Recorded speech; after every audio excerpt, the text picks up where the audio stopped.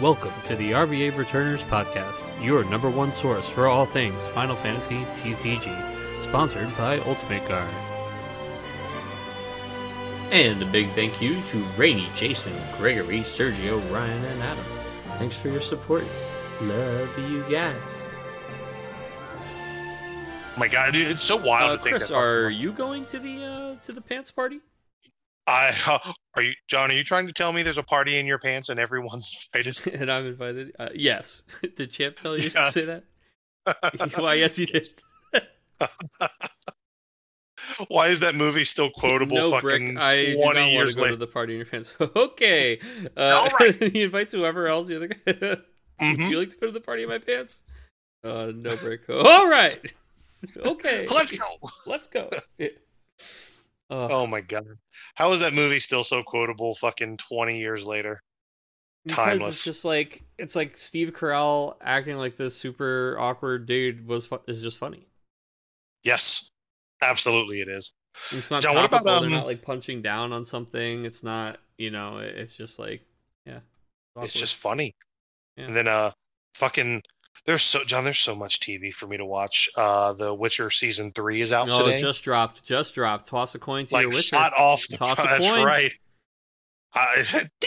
It's there. Yeah, toss one. There it is. Oh, flying through the air. There it is. Okay.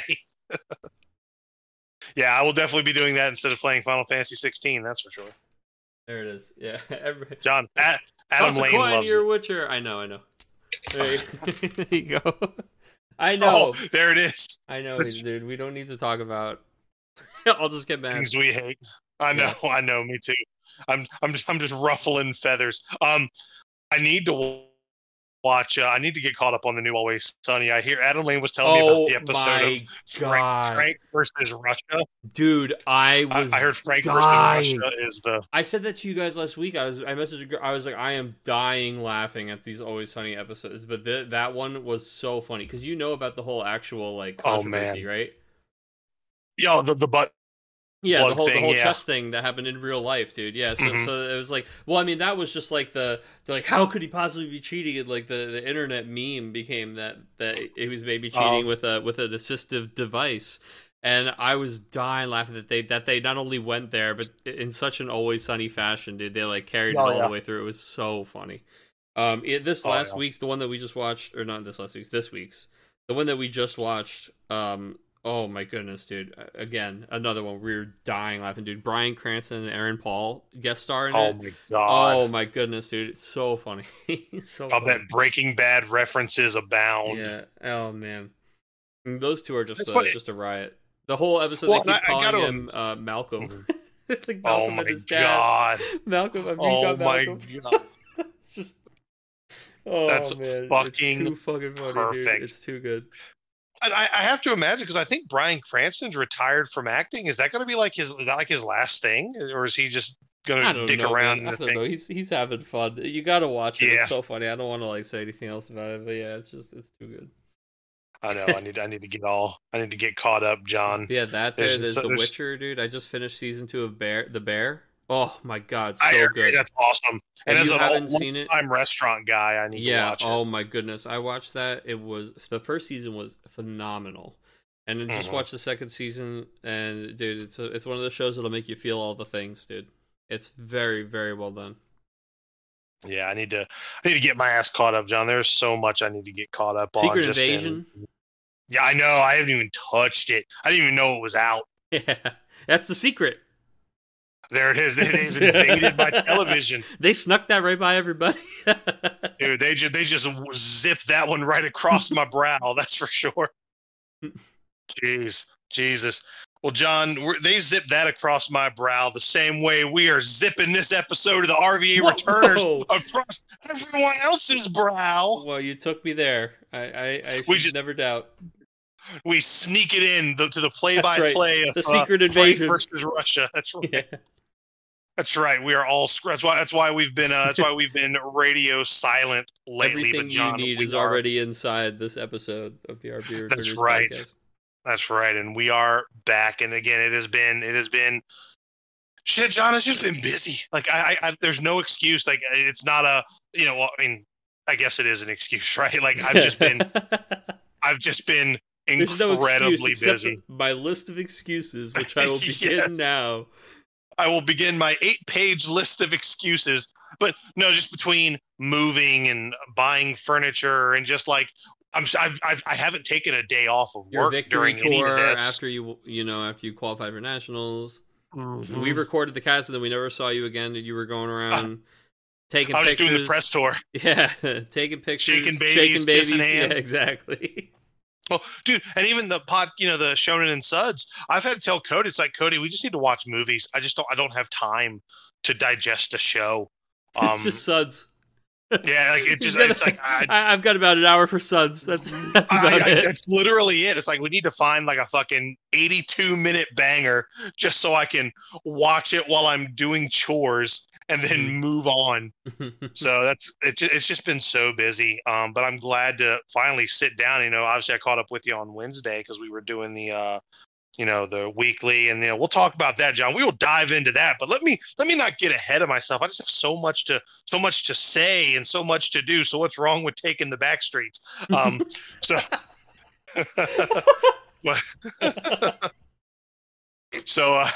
yes, of course, we are back on the RVA Returners podcast. I'm your host, Chris Adams, and with me is always taking the back streets. Always walking the beat on the back streets.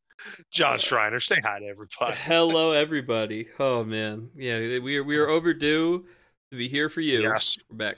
Overdue for you, but John, a lot's been going on. The competitive. Okay, so let me just start with this.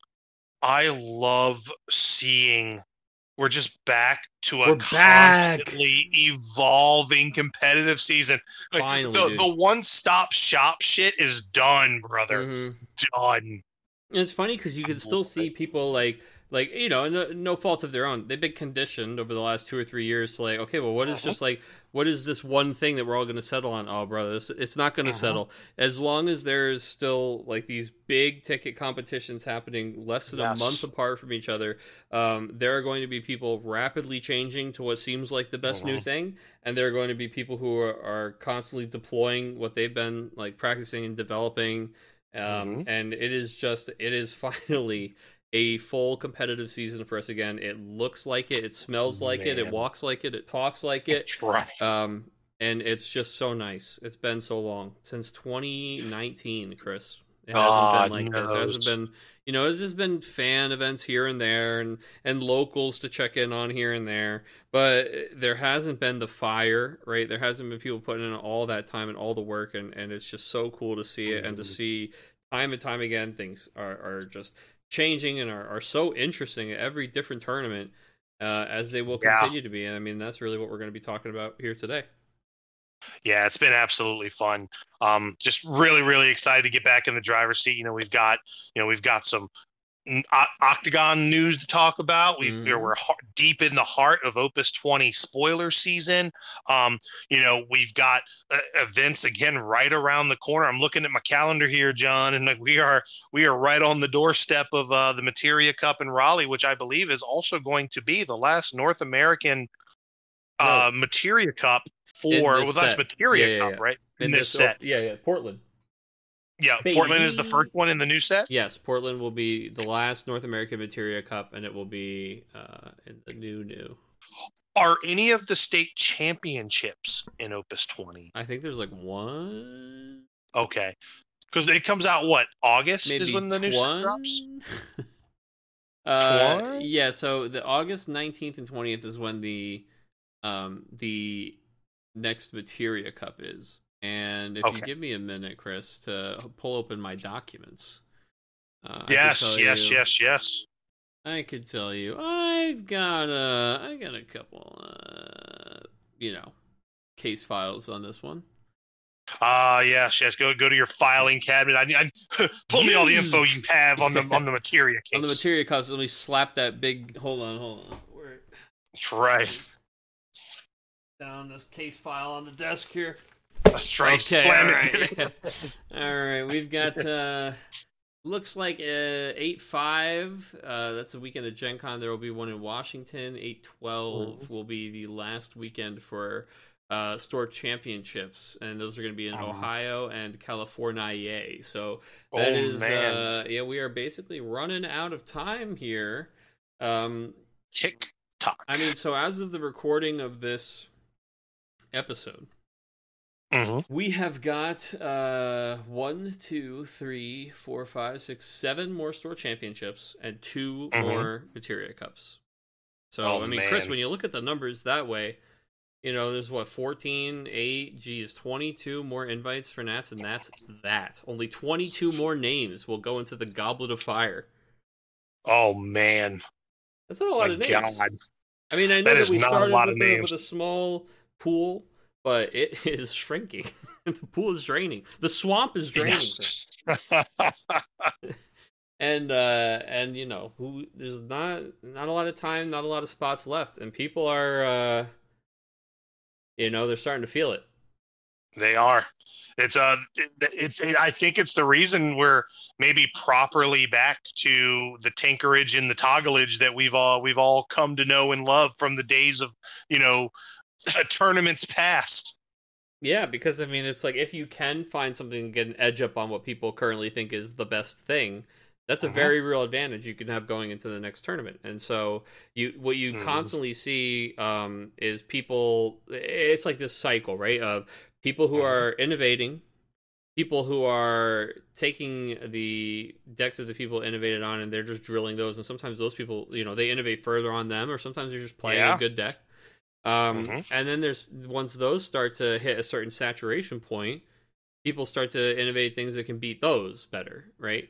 And that's going to be our main topic today. We're going to kind of walk through the transformation of the meta and the opus in NA, what it's looked like throughout the different events, and where we kind of think it is, and where you should expect. Or basically, it's certainly a list of things you should know about if you're going to be playing in a major event, trying to get one of those last 22 spots. Absolutely, and if you're coming to Raleigh, you'll want to stay tuned as we deep dive. But John, we can't just start there. We got some information we gotta get out there into the ether. We got some things that have been that we just need to just drill in on. Speaking of which, and there's only that's right, yeah.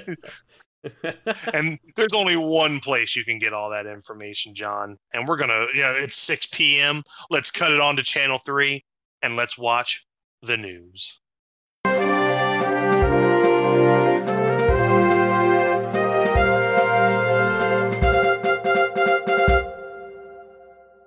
All right. So, John, as we always do here on the news, I'm going to need you to grab your documents, make sure your tie is straight, and I'm going to need you to hit the podium and give us the Octagon State of the Union.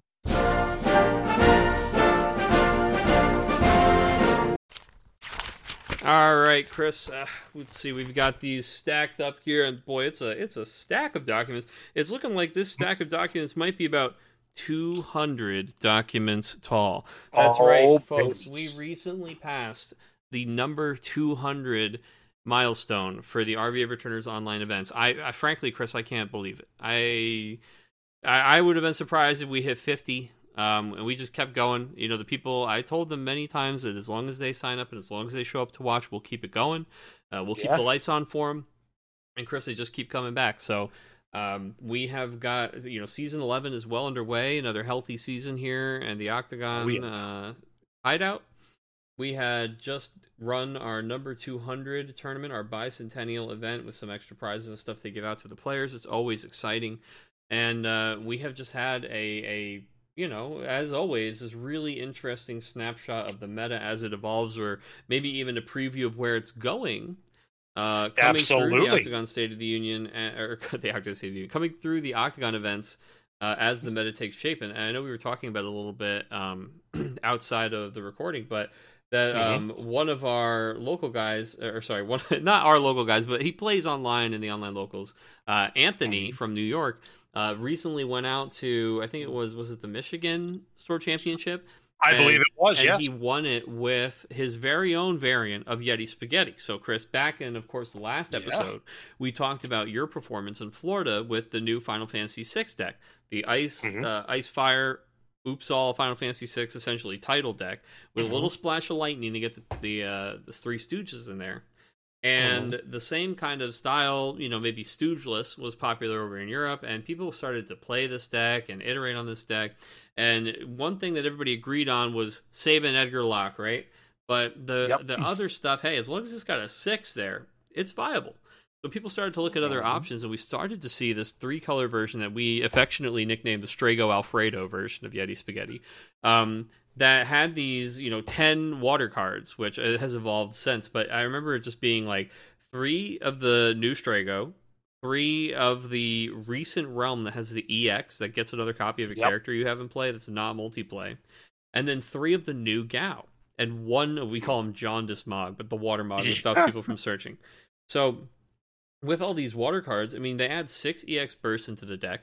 Strago is another really, really efficient play into Lock because he gets another 6 character on his way in and on his way out.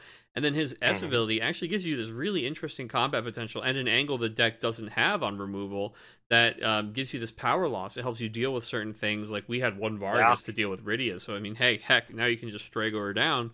There's a lot of these little things that the power loss is really important for, but Gao is probably the superstar of this. I know we're getting ahead. I know we're going all the way into the deck stuff right now, but just basically, this is I'm getting jazzed about it. I'm getting excited about it because I love 6, and this was a really cool build of 6 that I saw for the first time in our weekly from Anthony and Key, his testing partner from New York. And then he went out, he took it to one of these store championships, he won it, and then he sent me this message, dude. It's like, these kinds of messages, they mean so much to me. He just sent me this thing that said he just wanted to let me know he won that event with that deck he'd been testing every week in the weekly, and he'd been doing really well with it.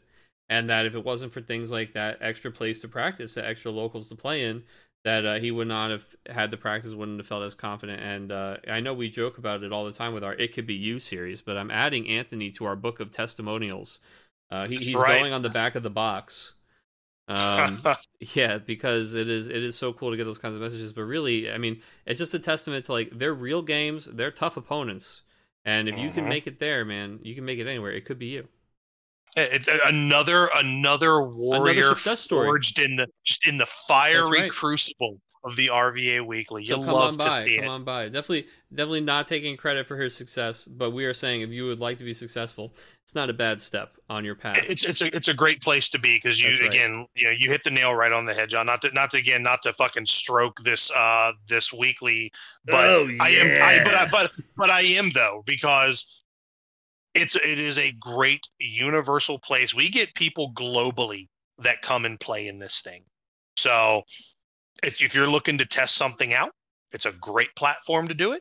If you are trying to qualify for you're trying to win that store championship, you're trying to qualify for that Materia Cup, you might not even have a locals that's thriving, or maybe you're the top dog at your locals and everybody else just brings the jank jungle with them when they come to locals.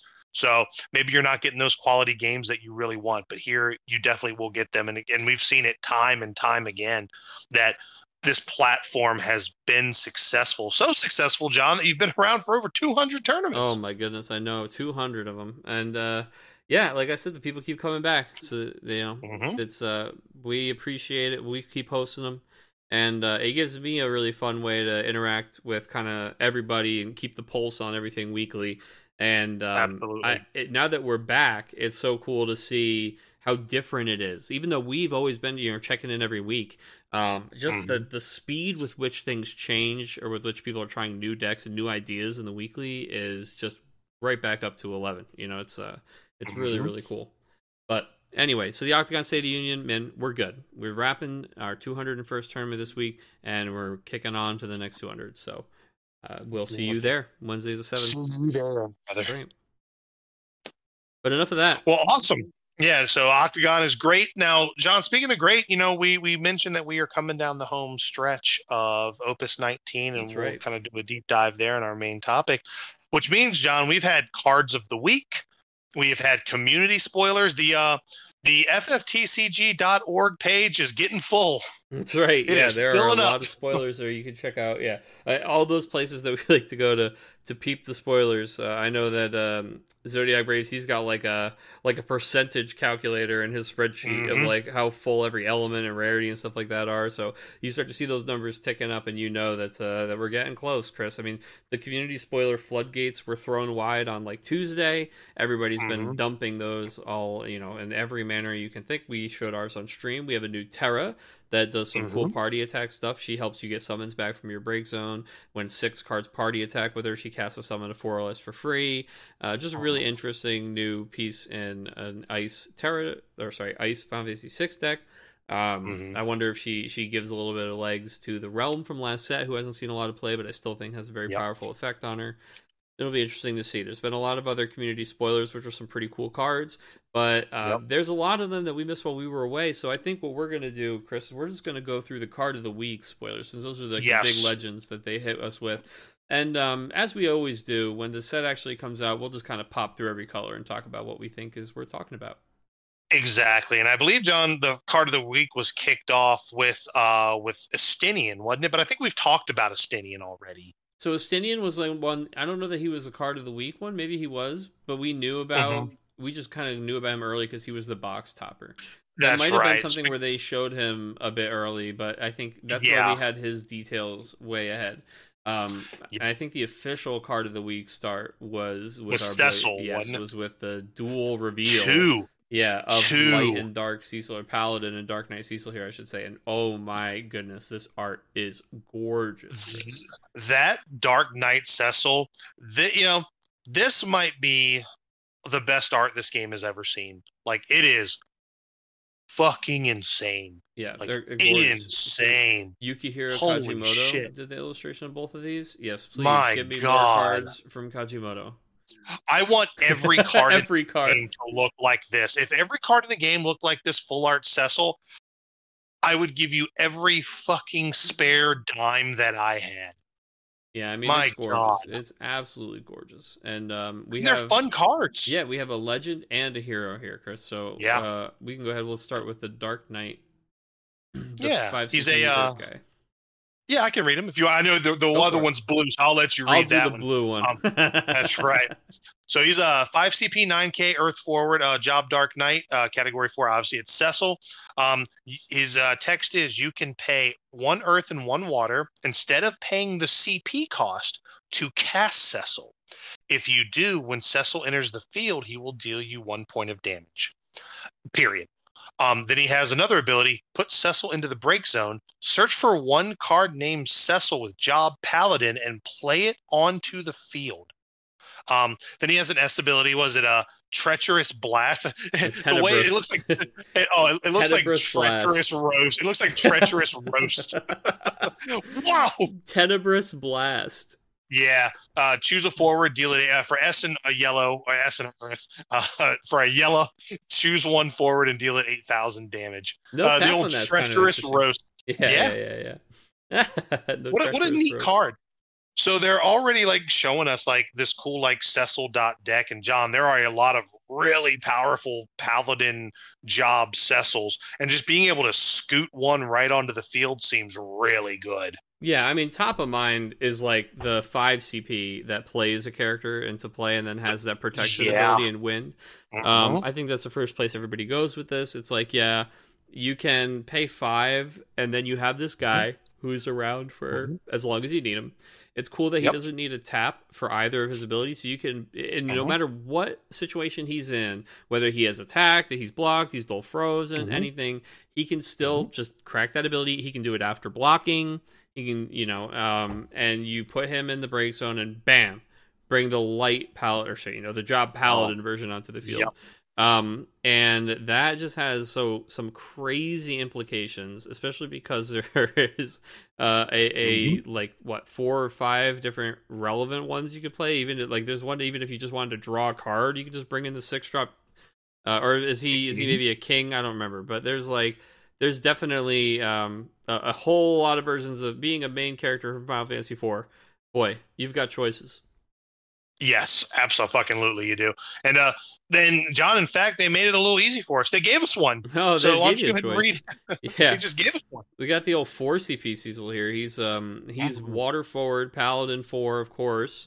And then whenever he or a category 4 character enters your field, gain a crystal. Interesting to see crystals are being carried forward, of course, and always nice to see when we can either more efficiently get or spend them. So it's whenever him Absolutely. or another category 4 character enters the field. So we're talking character. Mhm. That's monsters, that's backups, that's forwards. But the effect only triggers once a turn. Still, crystal a turn just for developing your board, not bad. If he's on the field already, pay 1 crystal to choose a category 4 forward you control. Until the end of the turn, it gains 1,000 power, and the forward cannot be chosen by your opponent's abilities. So the plus 1k hexproof is very powerful for just a crystal. That's a really great Mhm. way to be able to use a crystal. And again, That's no great. other requirement. This man could be dull, he could be frozen, he could be attacking. It doesn't matter. He can do it the turn he comes into play. He just has that crystal activation cost, and when he comes in, he gives you at least 1. And then Mhm. Luminous Blast is his S ability here. Choose 1 forward. It loses 5,000 power until the end of the turn. So his body is very average, 4 CP, 8k. His S ability isn't anything to shake a stick at, but this guy is just all around quote unquote good, right? He Yeah, like I agree. in a world where you're playing this guy and a bunch of other 4 characters, and you're getting other payoffs for having 4 Mhm. characters. The fact that he can choose any of your forwards and just protect them with that hexproof ability, I think we saw when that old Edge could do that in those Windex that was really Yeah. powerful.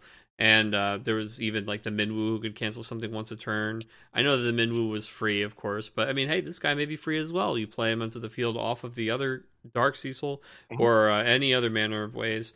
It is really cool. I don't think he's nearly as exciting or good as the Legend, but I mean, he's the Mhm. hero, and the other one is the Legend. So Yep. this is a cool Well, and the card, fact that but yeah, the oh, the go ahead. Earth I was card gonna gets me say more excited. Yeah, yeah, no, and the fact that he comes in, he has that protection when he he just comes does it. in, like Yeah, so he's probably he's sticking locked and around at loaded. least. Yeah, you can kind of depend Yeah. on him like actually being Hmm. on the field to generate you more crystals for the most part, unless Hmm. of course they hit him with the summon. But Yeah, but that's all right. That's yeah. that's fine. That's you're okay with that because you literally paid nothing for him, other than Mm-hmm. technically you can argue you paid 2 for 17k worth of power, right? Right. Uh-huh. Yeah, not But bad. that's all right.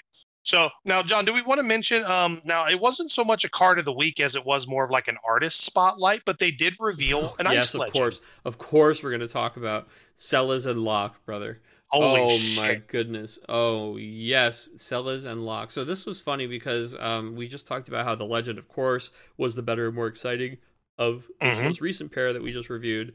But when we're looking at this Sellers and this Locke, brother, it's the Hmm. hero that gets me going. It Yeah, is this the character's Sellers. nuts. Please, I mean, Yeah, take it she's away. great. Okay, so Celis, she's a 2 CP 5k ice forward job rune knight with gorgeous, gorgeous art, by the way. Both of them. This Um, beautiful new art oh piece that has Sellers and Locke. I only wish that we could see the full piece of art. Like, I just yeah, want this complete art piece. I want to hang it on my wall. I'll pay the person whatever it takes. yes, please. But Celis is pretty nuts, John. She says if you control a Woo! card named Locke, Oh man, there are a lot of Celis those. gains. There are, and she gains haste. But guess what? Card named Locke you control also gains haste. Just a Hey, stat. Yeah. And then when Celis you're enters saying the they're taking field, things pretty fast. So. they are taking things very quickly. They started at third base. Now but now when Celis enters the field, choose up to the same number of forwards opponent controls as the category 6 characters you control and dull them. John, she just comes down and says, "Fuck off. We're coming in." Here we come. Yeah, that's it. Get out of my Oh, way. man. Yeah. She Yeah. comes down on the And field. She goes, "Hey, I'm the main character of the second half of the game." that's right. She comes in serving up a piping hot bowl of spaghetti. Now, John, the big thing about her, right? Like, is we've been sitting on a pretty amazing Celis for what will now be 5 sets. Yeah, she I searches think. for lock for us. She helps discard a Yep. card from our opponent's hand. And I think the Hmm. less frequent thing, but definitely very powerful thing that she does is freeze their characters or put a 6 card in their hand on party attack. But I don't think that any of that is something we can't get from somewhere else. Yes. And I think there's a world where you're playing both of them. Like, I look at both of these cards, and if you look at just any current pasta variety of FF6, you could easily slot one of each of these in and just call it a day right now without any further looking, without just going any further. Now, I think the Celis could warrant more than that. The lock we've talked about, which we'll get to in a second, I think there's some more pieces to this puzzle that we're going to see that are going to just snap him in fucking 3. But these cards are amazing. So, John, why don't you go ahead and read us the lock? Go ahead and read us your boy. Yeah, so we've got a 3CP lock, 7K EX. When lock enters the field, reveal the top 4 cards of your deck and add a Category 6 character among them to your hand. Return the other cards to the bottom of your deck in any order.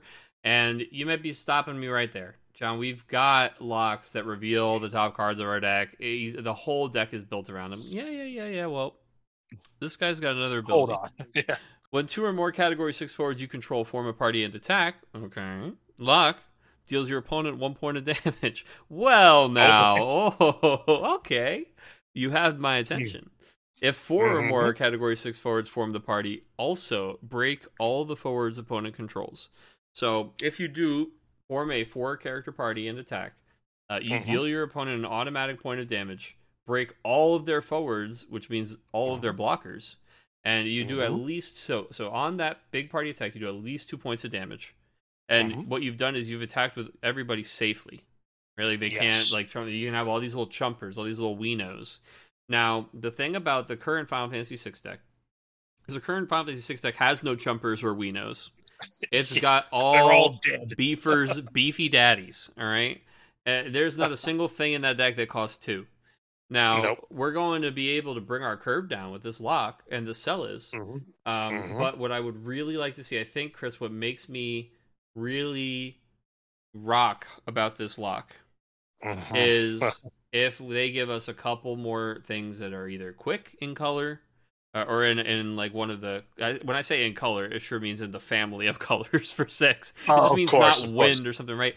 They give us something else quick, or they give us something, you know, like smaller, or some things that are easier to run out. I know Ghost exists, right? And Ghost very well may see some play with how powerful this random party attack triggers are here on this lock.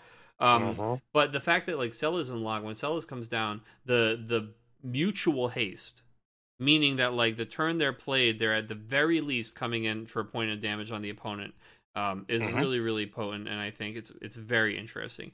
The one thing that maybe gets me gives me pause on this lock is how incredible I think Celis is with Opus 4 lock. And Opus 4 lock, who is starting to see a little bit of a return, is just being like a good piece. Hey, that fast discard and that repeatable discard is still valuable. We're seeing in some of the Yeti Spaghetti variants. And here we've got a card that's going to give him haste and cheaply provide another character for him early. Oh, man. I mean, it's a tough one. And also remove anything out of the way, which means lock is coming across. Yeah, and that's another discard. Yeah. Yeah. And it's just neat because, and what really makes it cool there, John, and that's the application I like also currently, because you don't have to worry about finagling your CP to keep Interceptor up to try to haste him to get across. Yeah, you can just sell a slot. Nice. There. And that frees you from fire if you wanted to go mono, which used to be a very powerful Final Fantasy VI variant. It's funny, we were just talking about that on Wednesday. You can maybe was the deck in Opus 4. The ice water. I mean, we've been trying to look into it because of the dual Mog, the dual Realm. Realm didn't get that attention, and partially because of the lack of good summons and the colors together. But I mean, you'll make them work if the payoffs are there. And I think that with the Terra spoiler we got, it just makes those. It basically gives you a reason to play a 4-cost summon that you want to repeatedly use. So that's good with Realm. So I mean, even just those together with that Shiva from 2 sets ago is pretty good. Or that might have been this set, the free summons. I think that was this set. Yep. It's pretty. Good. It was 19. Yeah, Jesus. And we've been here a long time. And I'm telling you, man. And one last thing for me on Locke and Celis. I really, really hope they're really showing us, John, that they're really leaning into Category 6, doing the party stuff very similar to how they pivoted with like Category 7 and Avalanche, right? Yeah. So what I'm really hoping is that we get something, because you said it was their gimmick, kind of their gimmick in chapters. Yeah, they have a hopefully P we get a symbol on the card. Yeah. Yeah. Well, hopefully we'll get a card that allows them to party up across elements. I think that'd be really cool. So just we'll a backup see. that has something like the Chocobo from Wind that says when you tap it, your Final Fantasy Yep. 6 characters, or even just something that's there on the field and passive. Your Final Fantasy 6 characters can declare a party with any element, and a Warrior of Lights get that sometimes and things like that. Yeah, like Aegis. Yeah, that'd be really cool to have. Now I know we want to move on to the next one, John, but there was a third card that was with Locke and Celis. I feel like a dickhead if I didn't mention Orin, because that card is really cool too. Very good. He's so cool. All right, so he's a 5 CP 9K Job Guardian. It's a new Orin again with beautiful artwork. Fire. If you control, he's a fire forward. If you control 2 or more forwards, the cost required to cast Orin is reduced by 2. At the end of each player's turn, if Orin has received 4,000 damage or more, just D yourself a C, draw a card. And then for 0, during this turn, the next damage dealt to you becomes 0. And then you just deal Orin 8K instead. And you can use this ability only once per turn. So if someone comes in swinging, John, you're just like, no, we're going to pump those brakes, and we're just going to go ahead and I'm just going to go ahead and deal Orin 8K, and we're just going to chill. Yeah, I mean the the ability to just like so cool to combo with any of that damage stuff too. I mean, people immediately go like Zodiac. Like, yeah, these things work that way. Yes, it's very cool when we get a new effect like that because it's always fun to see people combo. I think Orin as this fire card that he's just going to have that cheaper cost if you're already kind of wide, and then once you're already kind of wide, he's going to protect your opponent from racing you, kind of. The one thing that's a little weird is that he if you're already that wide, you're probably not taking damage, but you can mix it with self damage effects like a Bosch to like get the search but cancel taking damage to the face. And I think all that. He also stops he stops a naked like early Titus from racing you. Yeah. Oh yeah. And then you can also take this man and you can like just ping him with Warrior of Light or something to draw a card. It's like that's pretty. That cool seems really good. Yeah, pretty cool as well. Yeah, the fact that when he does protect you, you also get another benefit out of that is really good. So. This is definitely a card that is powerful as long as you can make the angle that he cares about that big of a piece of your deck, which is taking that damage and manipulating it. And I think you can. I agree. Yeah, I think it's a really neat card. Now, John, I think we have 2 more to talk about real quick. And they're both Category 7. This Zach, this was a card of the week, wasn't it? I don't even know, bro. I don't think so. I'm looking at the card of the week board, and like everything that you're talking about is not on here. Okay. So no, I don't think so. I'm pretty sure the only 3 card of the weeks we had are Cecil, Alize, Alphino, and then Yuta. I forgot about Alize and Alphino. And then just now this week, Tifa. Yeah. Oh my, yeah, because I think I'm just going through because the Zach is a legend. I think that's just what I'm going through, and I know Alize is a legend as well. Correct? No. Neither of them are legends. No, Alize is a hero and Alphino is a rare. Oh, okay. Well, we can talk about them real quick because they were another tandem card of the week. Yeah, Alphino is actually the box like art for the set. Yeah, it's a little weird that he's just like a little rare, but yeah. So Alphino and Alize, of course, the twins from Final Fantasy XIV. Yeah, they are both scions of the Seventh Dawn, and there's a lot of fans out there of both 14, but of also the archetype scions in Final Fantasy, and they're always begging for it to come back. Chris, so is it back? I'll tell you what, before we even get through reading these cards, I think yes. I don't think it looks the same way that it used to look, but I think especially Lightning Water Scions is looking a little nutter butter coming up soon. Yeah. So let's take a look. Alize is a 4 CP, 5K. Well, hold on. And she is, of course, 14, Scion of the Seventh Dawn. When she enters the field, choose one job Scion of the Seventh Dawn forward of cost 3 or less in your break zone. Play it onto the field. Sounds perfect. That's pretty good. Then, when a water forward enters your field, choose one forward opponent controls and dull it. And this effect will only trigger once per turn. So you got to be thinking, well, she's a lightning card that resurrects a 3-drop Scion and cares about water forwards entering. So yes, he is. Alphino is a 3 CP 6K water forward. When Alphino enters the field, your opponent selects one dull forward they control and put it into the break zone. Well, the fun thing about that is a select effect, like Famfrit, and they choose on resolution. So when Alizé brings Alphino into the field, Alphino triggers Alizé's ability, and it dulls a forward, and then Alphino gives the opponent the illusion of choice, and they sack off one of their dull forwards, and puts it into the break zone, and then at damage 3, Alphino gets a little boost there, and he gains plus 2k. So Alphino all by himself is pretty good removal if your opponent doesn't have activation. Just take a dull thing and get rid of it. It's a little bit more powerful than just a Famfrit type thing because, well, first of all, it's one-sided, so I should compare it more to Atomos. But the nice thing about this is Atomos on a stick, right? So literally same 3 CP with a bod. Obviously, you can't get the unit or the crystal discount. But the fact that it's a dull thing gives you a little bit of targeting, like pseudo targeting. Yeah. Where you don't play the guy if they don't have a favorable dull forward that you would like them to sack. They can't. Which is great on like a crackback kind of turn. Yeah. It's not like they can easily tap the guy who they have that would give them a benefit if they don't already have it tapped, right? Exactly. But I think what's more exciting than any of that is, we already have a Water Alphino.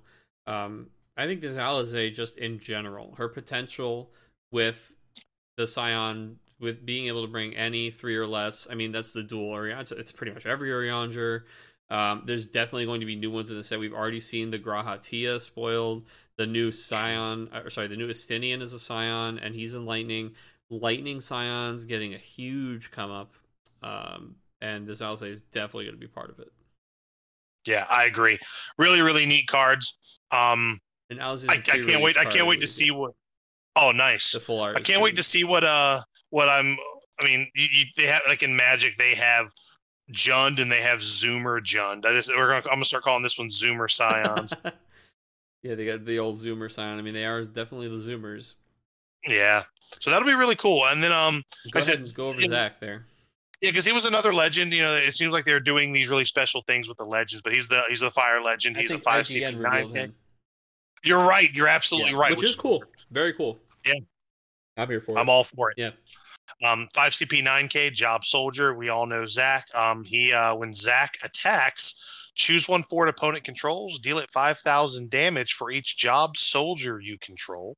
When Zach leaves the soldier. You've been seated, soldier. When Zach leaves the field, you may search for one Category 7 forward of 4 or less and play it on the field. And then he has again the writing on this is meteor something. Meteor is that meteor shots? Meteor shoot? I'll find out for you. Probably something. Is it meteor roast? What is that? Meteor roast. That's what it is. Yeah. But it's for S, fire, and tap. Deal 7,000 damage to all the forwards opponent controls. Okay. Yeah. So Soldier Tribal, here he comes. I'm just intrigued, John, by the fact that you can do a thing with this guy. He just get him out of the way, get him out off the field, and then bring in the 4 CP Light Cloud, and then just do a thing. You know what I mean? Yeah, the whole thing is, like you said, this guy is gonna get blinked, right? It's just gonna be oh, here's my Zach. Oh, here he is again. Here he is again. Bringing in these guys for free. Light Cloud searches for another copy of a card. You can go and get his S if you wanted to. And his meteor shots, by the way, Chris. Meteor shots, okay. Shots. Yeah. Dude, being able to Renoa this guy to bring another body in seems pretty cool. Yeah, you meteor shots first, and then you just Renoa him. And there's probably combo stuff there, too, where you can bring in... it'd be kind of funny. I know this is not very crazy, but your brain starts putting combos together. You're immediately meteor shot 7,000. Okay, you could do that, and then you have him leave the field, and then you bring in something that does extra damage and finishes him off. It's okay, you probably don't need to do all that, but it is pretty cool to just think of this guy that has that trigger. No matter how he dies, no matter how he goes.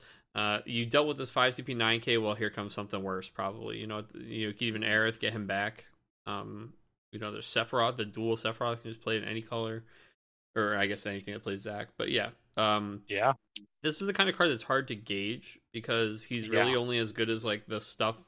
How good is playing every 4-cost Final Fantasy VII card for free? That's the question you have to really ask to assess this guy. I don't know if I can answer that question easily right now, but it's definitely good enough because it's very strong on Cloud Pod. So And speaking concur. of, this guy also just a cracked card to play in the Cloud Pod deck as well. Yeah, absolutely. Right? You pod Aerith up to this guy, and then you do like whatever your other stuff is, and then you leave this guy, or like he leaves the field, gets the Aerith back. He's just like seems really good. You do all kinds of stuff, man. It seems very, very cool. Yeah, I agree. And then rounding out our card of the weeks, John, just come on down to the ranch with me with your bring the other cowpokes and the pasta down with you, because we've got Yuna. Tifa. I know. I know you skipped Yuna. I know. I'm kidding. We've got Tifa. Howdy. We've got Tifa.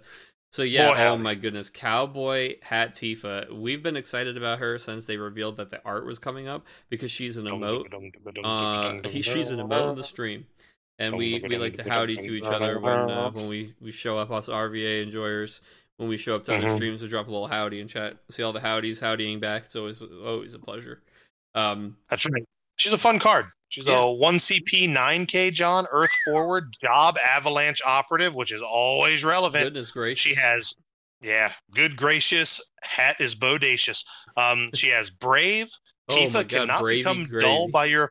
Oh, she Bravey Gravy. That's right. I'm going to make some Bravey Gravy over here. But Tifa cannot become dull by your opponent summons her abilities. Oh, there's the gravy. Now, when Tifa enters the field, you do have to discard 2 cards. Whatever. If you got them. If you got them, turns out. If you got smoke, if you got them. If not, oh well. And then for 2, Tifa can attack once more this turn, and you can only pay with CP produced by backups to use this ability. Yeah, because otherwise you'd be pitching all the cards from your hand, or you'd pitch a card from hand when she comes in to trigger it. So it does prevent you from doing a little bit of that, and it means you're either overpaying for her, or you're like tapping 1 and then tapping 2. But yeah, I will gladly overpay for Tifa. We just want to read that one more time. 2, Tifa can attack once more this turn. You can only pay with CP produced by backups to use this ability. This ability is not restricted to once a turn. Many people have already come up with a few different ways you can get basically infinite attacks out of this. You know, with all these different ways to reactivate your backups and keep producing an attack. It's a scary thing in a deck that has a card that gives it haste, inherent haste. Another card in same deck that gives it cannot be broken this turn. There's a lot of potential behind this card. It is. Brother, I just processed that it's not only once per turn. I was just swimming in my own gravy. My own gravy, dude. Gravy. I had to like swim my way back to the computer. Holy shit! Holy shit! King. That's so powerful. Yeah, dude. She's got brave inherently, so she just sits there and she goes attack, Asura, attack, Asura, attack. Brother, she's like, Biggs, come with me. I'll be back for you, Jesse. Jesse, come with me. She's like, no, come with me. Yeah, right. Dude, Jesus. Yeah, people have been posting. Different ways to basically present those infinite attacks. I mean, I think there was like a 4-card combo that somebody showed. Online, there was like the Rosa that when she party attacks, she can attack once more and you activate her. So like if you do that with Tifa, it's always 2 things attacking, so the No activates 2 backups every time, and the Rosa activates. So it's like with this tiny little card combo, you've got boom, infinite attacker Tifa, who can just it gets gross. It's definitely. It's hard because we had this other 2CP Tifa get spoiled. We don't have to go too much into it. But she's kind of decent too, and you're sitting there wondering, like, man, am I really going to be talked out of playing the 2CP Searcher Tifa? That it's like not even that you really need to search the cloud, but it is a nice backup plan, and it is really nice that it's just like a 2CP that gets a card back and that can have that haste and present those party attacks with the other guys. But now there's a 1 CP with Brave that gets haste from Barrett that can party attack with Big. Just not only is this making all of those cards better because they have easier access to a cheap party attacking buddy, right? You could play her first to discount them as well. And yeah, I mean, whew, man, this is just a very strong legend. Howdy. Howdy. Boy, howdy. Yeah. Indeed. Well, and John, I did this purposely. We're going from a very powerful legend to Yuna. I, I'm just laughing at Adam Duncan's meme, the unplayable legend starter pack, and the Oh, first that was square had the mine. name Unit. Oh, that was Yeah, yours. yeah, Okay, yeah, yeah. it was on brand for it was Adam Duncan's flavor of So yeah, I humor. know. I don't know that it's necessarily unplayable, but the meme was too funny. Where I did like unplayable Yes, legend starter pack, and the first corner is a picture of the name Yuna. The second corner is a picture of the cost 5. The third one is the 8K power. Yeah. And then the next picture is all the Wens like on top of each other, like yes. multiple Oh like 3 my different Wens. God. But yeah, so I mean, we can make Dies to Doomblade jokes all day, but what does Yuna actually do? Yeah. Well, Yuna is a 5 CP Yuna, job Hmm. summoner. Good God, she's the most contested slot known to man. Oh Category Jesus. 10. She does look like Hmm. she's sitting in front of that famous painting of like the wave coming up. You know what I mean? Like, Yep. like Yep. with like That's the. funny. When Yuna is chosen by your opponent's ability, you may discard one summon. When you do so, cancel its effects. When you Okay. cast a summon, draw one card. This effect will trigger only once per turn. And then Holy, just S, choose one forward, deal a 3,000 damage for each summon in your break zone. So I think the appeal here is this S ability. I think the rest of it is extra. It has to be extra. You can't play this card for those other two things because they're conditional. You are not always certain they're going to happen. When the thing is, when Yuna is chosen, it has to be by an ability, and you can pitch a summon. She's not even protected from other summons. I really wish that said summoner ability. When you pitch the summon, it doesn't trigger her second thing, so it's not the same as casting one and drawing a card. We already have a Yuna that's like the 2CP forward that you can tap when you cast a summon to draw a card, which is like not something people do a lot anyway, because it's just like that's how efficient the other Yunas are. But Holy is interesting. Holy is not a tap, and it does not have any cost other than S. So it is very easy to cast Holy. And 3,000 damage for each summon in your break zone is a lot of damage very fast. Yes. So the S ability on this card is very strong. I just don't know how much the rest of it really helps it survive or stick around. We'll see. I mean, this definitely has potential, but I think it's a big hard ask sell in some decks it's right now. Yeah, it's a hard sell right Yeah. now, I think. But there's definitely people out there getting excited about this, and the fact that Rydia exists just makes it makes this card better than it would have been otherwise, right? And that's fair. That's fair. And obviously, there's a bunch more cards that have been spoiled. You know, we actually ended up going a little longer than we wanted to on those, but this set looks really great already. They're coming out left and right. I literally just got one across my desk. There's literally a Yeah, brand new Yuffie. yeah, wow. Yeah. And obviously, we'll dive into all of these when when we do when Whoa! the set's released. We'll Why is she zip so much through better the than colors. Edge? Hold on. What the All right, wait? hold on. Hold on. I have to read it. I mean, she not the hero Edge, but like we just got an Edge that puts a shuriken counter on himself in like a recent. Yeah, she puts like 2 on her or something stupid like that, right? Well, I guess you can only do it when she attacks. Is maybe the thing. Okay. Hold on. So we just got a 2CP Yuffie. She's just a common. She's not that exciting. I know I just yelled "whoa" pretty loud and maybe got you excited at home. Don't get that excited. Get unexcited. I want you to bring that all the way down. All the way down, all the way. Meet me back down here at the bottom. Okay, nice to see you. 2CP Yuffie, Category 7, Job Ninja, 5K. When Yuffie enters the field, place 2 Shuriken counters on Yuffie. When Yuffie attacks, you may remove 1 Shuriken counter from Yuffie. And when you do so, choose a forward, deal at 8K. So she just shoots something for 8 on attack, which is pretty cool. I just saw her and saw that she gets the Shuriken counters, and we literally just got an Edge that's like a 2CP in the last set, who puts 3 Shuriken counters on him when he enters the field. He has no kind of haste, and then he has to tap, which is essentially the equivalent of attacking. So actually, I mean, like he doesn't get haste, he has to tap. So it's essentially when he attacks, except he doesn't get to attack. He just taps. Then you remove a shuriken counter from him, and you choose the forward until at 5K. So it's like you can't remove more than 1 when he. So it's just like when Yuffie attacks, you do something 8,000 damage, or when Edge taps and does not threaten a point of damage, he can do something 5,000 damage. And he's got 1,000 less power. I'm a little confused. That math don't add up, John. That's okay. Whatever. You know what? These things that all put shuriken counters on themselves that aren't the hero Edge, or can't spend them the way the hero Edge does. Where's somebody who lets me throw everyone else's shuriken? Like a new Shadow, he throws everybody's shurikens. You know, you can remove a shuriken counter from anybody or something like that. That'd be sick. Yeah. But and join us for part 3 of Speculative Shadows. Dude, I was literally complaining about... Dude, you know what's funny? Is while we were bitching about the Final Fantasy VI summon thing on Wednesday night, literally a Final Fantasy VI summon had been, like, revealed. It was under our nose the whole time. Fenrir, the new one, is brand new original art for Final Fantasy VI. Exactly the thing that we were asking for and saying they haven't done. It makes me hopeful that they did one in every color. Is that asking for too much? Probably.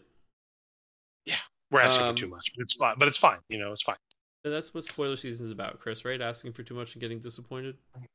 Yes, and that's why we're going to start our second podcast, and we're just speculating on shadows versions of Shadow that they'll never give us. Versions of Shadow they'll never give us. Episode 123. Yeah, that's right. Speculative Shadows, a true crime podcast. In the shadow of speculation. That's right. Oh, there it is. By Stephen King. But yeah, so that's we'll again do a deep dive. Spoilers are coming out literally every day. Set looks great. I can't wait to get my grubby paws on it. But you know, John, that's then. That is then. As we segue into our main topic, we need to focus on now, because right now we're in the Opus 19 meta. We are coming down the home stretch. That's right. Of the Opus 19 meta, but we are here, and if you're looking to get qualified in the not too distant future, you're going to need to spots. That's right. You're going to need to know. In other countries, but yeah. Sorry, go ahead. But still, you're going to need to know what's hip and cool in the streets of Opus 19. So thankfully, we've prepared a little primer of kind of where we've come from and where we are now, just in this entire Opus 19 meta. And that's right. All the places we will go. Cotton Eye Joe. Yeah, that's right. We're taking the back streets again, John. So let's go ahead and just kind of dive right in, John. I know you had kind of created the timeline here. Well, what's wrong with it, Chris? With taking the back streets? There's there's so much to do. Oh, you'll never shine if you don't don't grow or glow. Never shine if you don't glow, dude. Yeah, gotta glow first. That's right. Well, that's right. If you're looking to shine, you got to start with a glow, and that glow is meta knowledge. So we are here to just kind of not just. I don't think it's as helpful to just say, "Here's where we are." I think it's very helpful to understand the pattern and the reason where we were, where we came from, changes that happened and why, where we landed now. Because the thing is, next weekend, the weekend after, that isn't now. That's then. We were just talking about that. So you're going to learn about now to be prepared for then. You need to get this knowledge so that you can try to predict where the next step will be. And it's always, that's one of the most fun parts about what we were talking about at the very beginning of the cast, about how the competitive season is back to its old self, right? And we're starting to see like this real shift, this real meta. Because the real definition of the meta, I know we kind of use it interchangeably to mean what the best stuff is, but it really means what is happening now, right? What is in the current ecosystem of what you would expect to see if you go to a tournament. And so that may include things that you don't know about yet that will very much be your meta at the next tournament, right? Or that may mean things that we fully expect and we see all around us as we've done the research, and it has brought us to some pretty educated conclusions. So with all that, Chris, we're going to take on a little journey. Starting... I'm here. Starting back in April of this year. Not so long ago, but so long ago all the same. Jeez, who were you telling, 2 brother? months, and it's been way more events than that. We've looked at the Crystal Cups in Florida, Kansas, California, and Texas have all happened within the last 2 months, and it has been busy, and it has been exciting, and it's been different every time. So I think that I wanted to start with kind of the stuff to be aware of coming into the set. Yes. We got together, Chris. We were testing with each other leading into this, into April, into Florida, getting Yeti Spaghetti ready. It's ready. It's ready. And the things that we were looking at the time, the things that we were testing, And many of the reasons you were very confident in taking that deck is Fire Lightning 13, Soiree, and Ice Lightning, I think, were some of the things that were pretty popular coming out of the end of the last set that were sticking around. They got some exciting new pieces. Ice Lightning got some cool new duels. Fire Lightning had the 13 starter that just did not seem to be letting up as we came into the set proper. And then Soiree got a 4-color rainbow hero, and I don't mean a hero as in the rarity. I mean a hero as in they were holding out for a hero, and it was the Warrior of Light. Maybe the best payoff card for a multicolor deck that has ever been made yet. And he was there to basically just button it up, make sure that once you got your colors online, which Soiree needed to do to get working anyway, that you were rewarded even more for it, and that you had an even better top end and even more, consistent gameplay.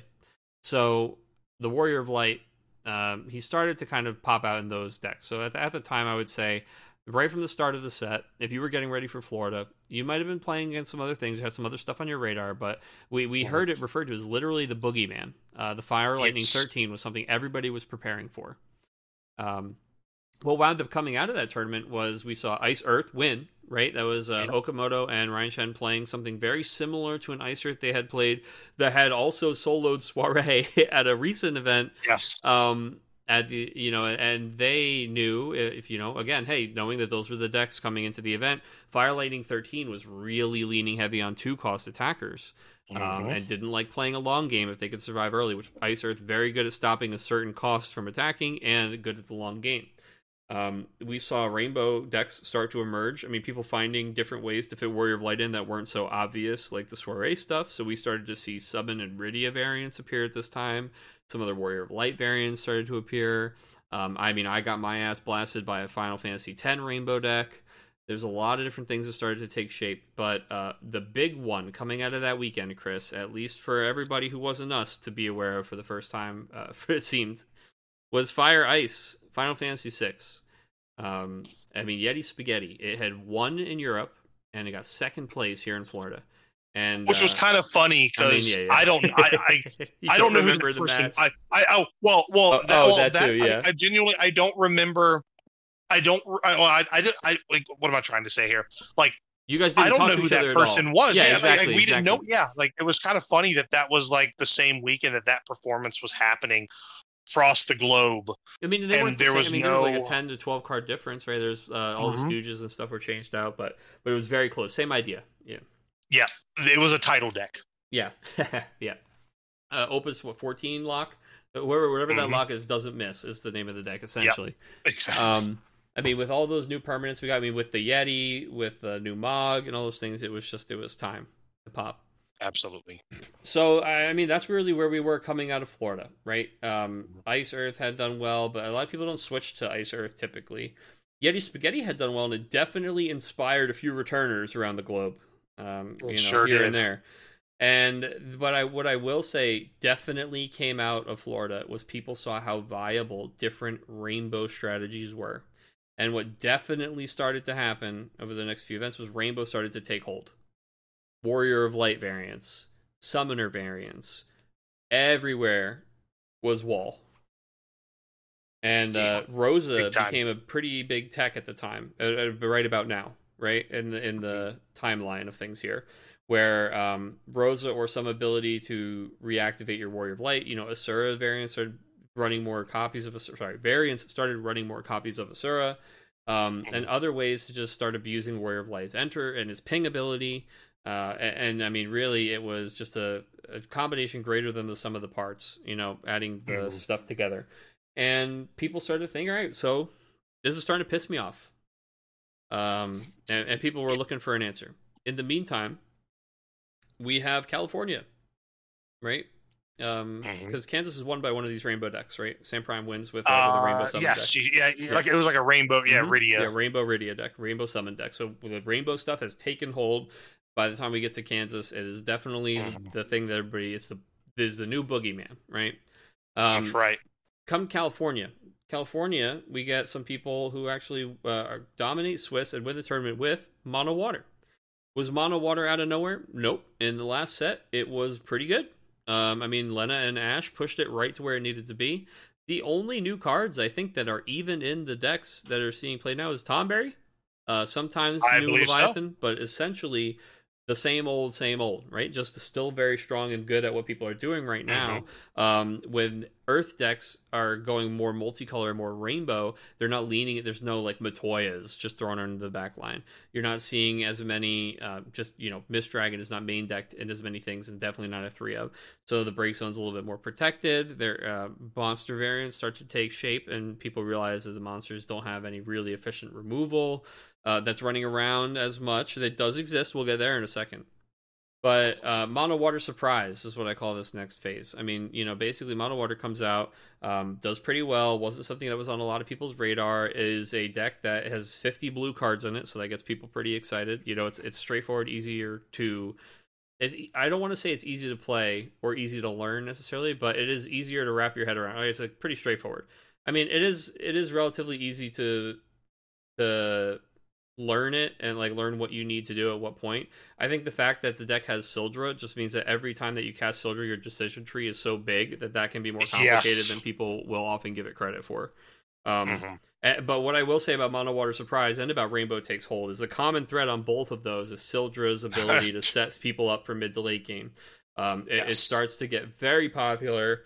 And about this time starts entering the ban discussion. So it was something that's been on the watch list, Chris, but not that everybody was clamoring for Bannerin.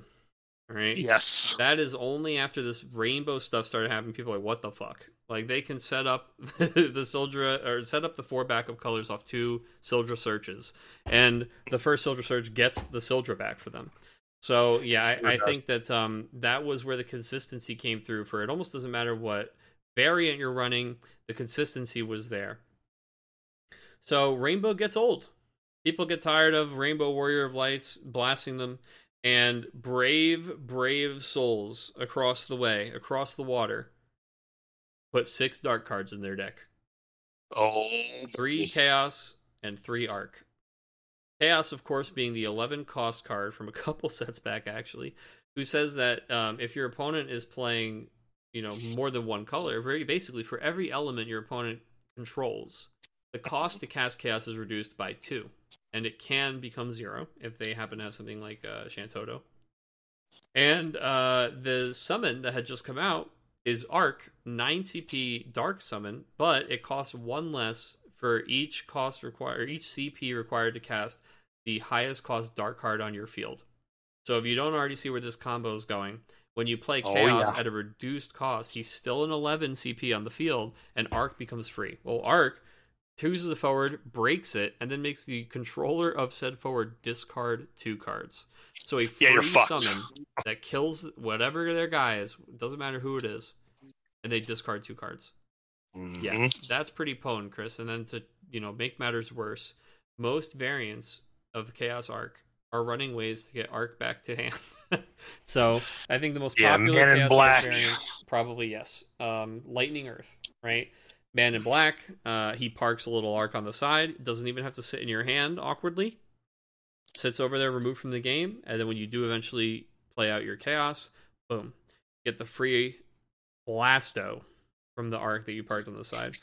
Blasto Presto. Now, like Earth Lightning also has other benefits, like has a lot of kind of like resets or good wipes to deal with the aggressive starts. Also has a lot of break zone hate, which is good against some of the Warrior of Light decks are just kind of using that as an extension of their hand. Same thing for these water strategies. Then you start to see Chaos Arc become something that, well, you don't just need to put it in Lightning and Earth. I mean, although Lightning has that cool Cisne tech where you can pitch the cards from hand when they're gumming you up, and Cisne deals a whole bunch of damage based on the cost of the card. But you start to see people look at other things like Richie over in Australia plays a Fire Wind variant, where you can pitch the Arcs to Braska if you want. You start to see people putting it in Water Earth, Mono Water, anywhere that has these filter outlets, and Water is very good at that. You start to see these Chaos Arc decks show up. And the Chaos Arc decks are just preying on the fact that the multi-element stuff is so prevalent. They're so sure that they're going to run into people playing 2 and more colors that they can put 6 dark cards in their deck. And it works. Yeah. And this Cisne thing is probably my probably my favorite. It's pretty fun. The That's fact that my they favorite can call thing it of that Turk whole- control because they do that too is just mwah, mwah.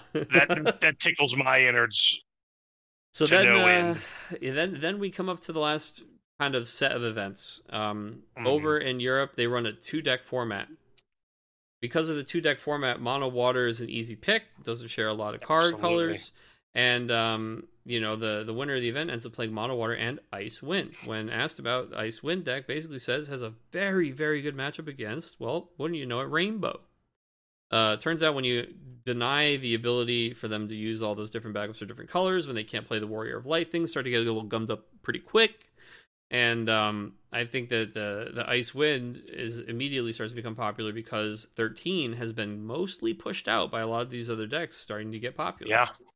Mm-hmm. That being said, 13 should not be off the radar because you still see things like Pat's very good performance with the 13 deck, a recent Materia Cups, still doing well overseas here and there. Definitely not a brainless, success deck like people were mentioning it to be or thinking it was the beginning of the set. Still need to play pretty tight. Definitely a very potent aggro deck, but those small choices that feel like they don't matter are the difference between the best and the not so best aggro players. The best and the not so best. The best and Absolutely. the not so best.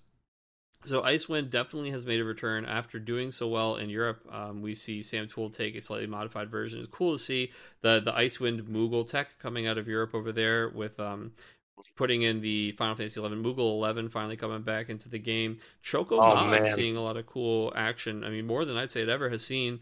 Able to search for a lot of different backups in that deck, but mid to late game also converting into a high cast count with a low cost and turning that Moogle backup into any card you want from your deck. Very potent. So I think that engine was immediately obvious what was good about it, and so it caught the attention of players like Sam Tool, who took that to win Texas. So we have got a different deck winning every one of these, and I mean drastically different. We've got Ice Earth Florida, we've got Multicolor Summon Kansas, we've got Mono Water California, we've got Ice Wind Texas. So what you're saying, John, is the meta's wide open. What I'm saying, Chris, is every one of these things is something you should definitely be aware of, right? You should keep your eye on new things too. China just had their national tournament. If you haven't had your hand on the pulse here, we just saw their 2-deck format as well, and first place took it with a water variant and a 3-color Axstar aggro deck, taking advantage of a lot of really cool 3-cost and powerful duels to just slam down Axstar, get a lot of value on the table, and be aggressive, be aggressive. It definitely, a 2-deck format is a different environment, but very cool to see that deck doing well, and of course, obviously, still good if it makes it all the way to the top there. But so you're now here. We're now caught up to June 30th. You're coming up on a couple store championships this weekend. You're coming up on the next major event in Raleigh in 2 weeks. And what I'm saying, Chris, is if I've mentioned it, you should be aware of it. You should know what that archetype is, how it works. And you could watch gameplay from any of the events I mentioned to check out those winning decks. You can check out gameplay from the RVA Returners Weekly or from the Swiss rounds of different events to catch some of the other decks. And just to run through it again, I mean, really, if I was preparing for a store championship or for Raleigh, I would at least make sure I was aware of how these decks worked, what their win conditions were, and what my plan was. Maybe not teching cards in against them necessarily, but just knowing what, if you're in this situation, what's your plan? What's you're doing fire drills. It's not because you want to light your house on fire or the school is going to burn down. It's because if it does, you just want to have a plan. You want to be prepared so that when you get into that situation, I said this to somebody earlier today, and this is some advice somebody gave me once, and it is really helpful. I think it can be very easy to chase, like, oh, this just did very well, so I want to play it because then it means I'll do very well. But you're just chasing that like brass ring, effectively, Well, yeah, when you're in a tournament situation, the thing is it's very difficult to recreate a tournament, right? Like when you're practicing. Yes. So many variables. You are going to be in a situation you've never thought of. There's going to be some weirdo play that presents itself to you or that you consider or something like that. You're going to be in weird situations. You are going to be stressed more than you are when you're playing at locals, and way more than you are when you're sitting there testing and not thinking about this stuff. You're going to have a lot of pressure coming on you from just the tournament, the environment, what's on the line, all that stuff. So what your anchor needs to be is the deck you're playing. You need to be comfortable with that because you're going to be uncomfortable with everything else going on. I mean, there are a lot of players who play in a lot of tournaments and they can be comfortable in those situations. And of course, there's different levels of being comfortable. And I'm not saying everyone's uncomfortable at a tournament. What I am saying is it's the most challenging environment that you're going to be playing in. So if you're in the most challenging environment, you want to give yourself as many outs as possible. And I think playing a deck that you are familiar with, that you are confident with, is more important than picking the best thing that did well recently. That's my 2 cents. Yeah. So, John, with that being said, again, there's a lot to unpack and there's a lot of testing that needs to be done for those that are competing. I know you're not going to be competing at this event. You are going to be running, running the ship, yes, which will be fantastic. And I will be, in the booth. Hopefully you and I will get to do some casting together on the stream. Yeah, absolutely, man. I'll make sure I stop by. Well, thanks for stopping by. Yeah. But if you were going to be playing in this event, what do you think you would be focusing in on? Like, where would your mindset be? So, what's interesting, Chris, is, and again, this is not me saying anything that I knew you didn't know or talking better about myself. This is me just saying, like, this is why I believe on that comfort thing. I'm a big water gamer. I mean, earlier in the fucking stream, you knew I wanted to talk about the Cecil because it was water. Like, you'll take the Earth one, I'll do the water one. In Opus 3, my favorite card in the whole game, Garnet Legend. Every time I've qualified for Nationals, there's been dark blue cards in my deck. So I like and play all decks, and I play all styles, and I've played all elements. I don't pigeonhole myself into a play style or anything like that. But everybody has something that they're most comfortable with, right? Their anchor, something that they are most comfortable playing. And for me, I like water decks. I like drawing cards and having a lot of options and the toolbox style nature of them. And I've always loved Sildra. Way back when we talked about it. Turns out. The first time it was spoiled, I go, this is just my kind of card. Like turning the 2 worst cards in your hand to the 2 best things in your deck. Exactly what you need. Has always been interesting. That's my kind of play style. I really like it's very good for toolbox style decks. So mono water, like I said earlier, kind of was the same thing last set. There was really only the Tomberry has been added, and it's just what we value and the way we play it is a little different. And I've been playing that for a long time. So absolutely, I am more comfortable making decisions with and adapting to weird game situations with that than anything else. And I know what my plan is. So I would probably be taking mono water if I was playing in Raleigh. It's not that I think it's the best, but you can ask my locals. Somebody literally said Warrior of Light's the best deck, and I said I like making noise. And they go, okay, well then what do you think is the best deck? They said I don't. Like, I think there are a lot of decks that can win. I don't really think I have the data to be able to say what the best thing is. Yeah, I would need to see so many more games, so many more events. Right now, it very well may be the best thing.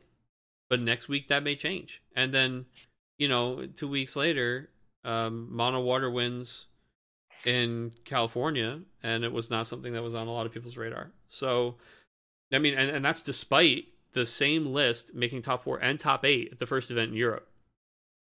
So I think that people, I don't mean the same list as California before KP gets mad at me. I mean, in Europe, those 2 lists were identical. They had the same name. So yeah, it's just one of those things. I think to follow my own advice. I mean, honestly, not to be a hypocrite. I try other decks here and there. I play it for like 2 weeks, and I get frustrated with my performance and myself, and I go back to playing mono water. That's my comfort zone. It's like being a homebody. I just want to go home and sit in mono water and play with my mono water. Leave me alone. Sometimes I'll go out and I'll be adventurous, but at the end of the night, I just want to be at home with my mono water in my hand and playing my mono water. Just try. You want to be nice and water cozy on the TV. Yeah, slip into my mono water and just tuck into my mono water with a nice hot cup of mono water. Oh man, mono water sounds good. But I mean, that's not for everybody. That's not me saying that if you're not playing mono water, you should switch to it. I definitely do not think that. I think a lot of people see decks like that, switch to them, don't put the time in on it, and then don't do as well as they think they should have, and are surprised. Yes, and I can actually genuinely say I felt like that happened a lot with spaghetti after the first. Yeah. I think that happened a lot Because for every person that qualified, and you could just watch it. Like you could literally watch the tail of the tape on TCG Player. Yeah. You're just watching these Interceptor sell out, Edgar sell out, and it's just like. Well, I think it's appealing, right? Everything in the deck's Final Fantasy VI. Okay, it's a very popular game. All you do is slam all the Final Fantasy VI characters on the table. Well, if I were to give you my elevator pitch, sure. The order you do those and how you value different things and playing around what your opponent can do is still incredibly important. I think too many people play it like a solitaire deck. I think a lot of people take for granted the fact that we played, like not an exaggeration, 100 games before we took Amaterasu out of the deck. Like these things, people test these things and they put a lot of time in, and they have a lot of conviction, I guess is maybe the word I want to say. They're very confident in like the results they put forward, and that's why you did well. I mean, you literally were so comfortable and confident on that deck that you were drinking at Applebee's and slamming ass. You know what I'm saying? Like literally, yeah. Like when you're able to get into a flow state, you can't get into a flow state if you're not comfortable with all the plays, all the pieces, because you're constantly hitting these little hurdles mentally where it's like, oh wait, do I do this or that? Do I do this or that? Do I do this? And it's not that you can't make those decisions. You're going to have to make 1,000 of those a day if you're trying to win a tournament. But that's why the less of them you have to make, the more of the stuff that you make automatic. It's almost like muscle memory for yourself. The better of a time that you're just going to have, the more success you're going to see when you're playing. Yeah, I agree. Just nailed that right on the head. Look, it's like I spend every week 3 hours just analyzing this shit over time. I mean, and that's another, just the same way that you should practice a little bit over time instead of all at once. You get a better picture when you are slowly and consistently doing this stuff, paying attention to it or practicing or playing. So yeah, I mean, sometimes stepping back and processing is just super important. But that's like you said, I can't play, and I know that people from all around the country are going to, or from all around in general, listen to us. But the locals, the homies, the RVA returners, the Virginia guys, the North Carolina guys, everybody in the Southeast guys, the South Carolina, the Florida guys, the Georgia guys, don't forget you, Sam. I mean, look, every West Virginia guys. All the people from the north, the old homies from the northeast, people are going to be coming down to Raleigh. This is ours. We don't get a lot of events over here, especially mid-Atlantic northeast. Woohoo, that's a joke. So, I mean, I live vicariously through you guys. I want to see you guys do well. So this is not me trying to trick anybody in anything or whatever. This is it. This is my honest opinion. These are the things I think you should be ready for. Again, if it's not already in your gauntlet of testing, if you're not already aware of these decks, you should be practicing against or at least aware of Fire Lightning 13, Ice Lightning decks, FF6 variants, Ice Fire or Ice Fire Water. You should at least know how Ice Earth works and Arcanist does and what the win condition is. You should have a good plan for Rainbow Warrior of Light decks for decks that are going to play Rydia early and abuse her summon count. Remember the Warrior of Light decks, once they get Warrior of Light, Rose of Fusoya, have a good plan for that. Mono Water, know what it does and how it works. Understand how Lena works and that you can't respond to her ability by trying to remove Leviathan after Lena's already on the field. You're going to need preemptive Mist Dragons. I could go on all day about little tips for each of these decks. I'm hoping that the primer version is helpful enough for you guys. Know what Chaos and Arc do, and how they fit into decks and how they can gum up a hand, and what the cards are that they will need to see to filter them out of their hands so you can get an idea of when they're stuck on those cards. Know what Ice Wind does and have a plan for their cast turns and how you can interact with them to stop their big go-off play. And pay attention to the 3-color crazy deck from China. Yeah, a couple of them. Is it a comprehensive list? Absolutely not. Will preparing for every one of those things help you know what's been... maybe not something you're going to run into, but you'll understand what's being played and seeing success and why. And that's what's important. The why is 100% important. And I think a lot of people forget that. Yeah, so it's not just a thing, I hope that taking you through the steps made it a little bit clearer as like how these different things got popular over time, because it's not just like, oh, Chaos Arc was always crazy, and we should have been. I mean, probably always better than or Chaos rather, probably a little bit better than we had thought. Arc definitely brings him into that spot, but you don't just go out and put 6 of them in your deck if there's not a ton of rainbow stuff that's going to be at the tournament. You know, it's very much a function of everything that came before. Every tournament in a tournament season in a meta is a function of the event that came before it. So the equation has looked different for every one of these events. And for Raleigh and for the next 22 people who are going to try to qualify for nationals, your victory will be a function of the things that have come before this set and very much your knowledge of and how you navigate them. Yeah. That's my soapbox. I'm ready to climb down off of it now. Well, come on down, John. Come on down. Well, you know what?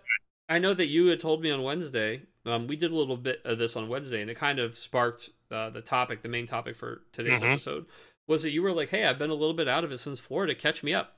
And I was like, well, brother, it's actually changed so much. And you are beyond, like, and it's not like I didn't know what everything did, but I was like, I do not know the nooks, the crannies. Like, if I were to just try to pull a Karate Kid 3 Daniel LaRusso and just try to go into the tournament not knowing who I'm fighting, I'd get my ass beat. I would immediately just be like, oh, 2 beers. Yeah, I mean, there was no Chaos Arc decks. Seeing, you know, there wasn't all this stuff running around. There definitely wasn't like 3-color Axstar seeing top table play. You didn't have water variants of Yeti Spaghetti or even other Yeti Spaghetti decks to contend with. I mean, there's just so many things have changed since Florida and continue to change, and I think will certainly change again. Yeah, it's just a matter of how and what we see. Yeah. Yeah, because the time is running out. The clock is ticking. If you want to get to Nats, you gotta grind. You've gotta really get dug in. Put the reps in. I mean, it's the same thing as, you know, and I'm gonna just throw a little plug. I mean, I don't even know. I don't think these articles are available on my old site anymore. But there was a time when I was pretty focused on deliberate practice, and we were talking a lot about it and making articles about it. And what deliberate practice is, as a quick primer, is like if you've ever had a coach in school, you know, if you ever had a coach for any sport or anything you played, that's deliberate practice. Hopefully you've experienced deliberate practice. Because you don't John, show up to play and you don't just like, okay, here we are for baseball practice. I don't know, get out there in the field and just baseball it, kids. Like, I don't know, dick around. No, the coach goes, okay, we're going to warm up.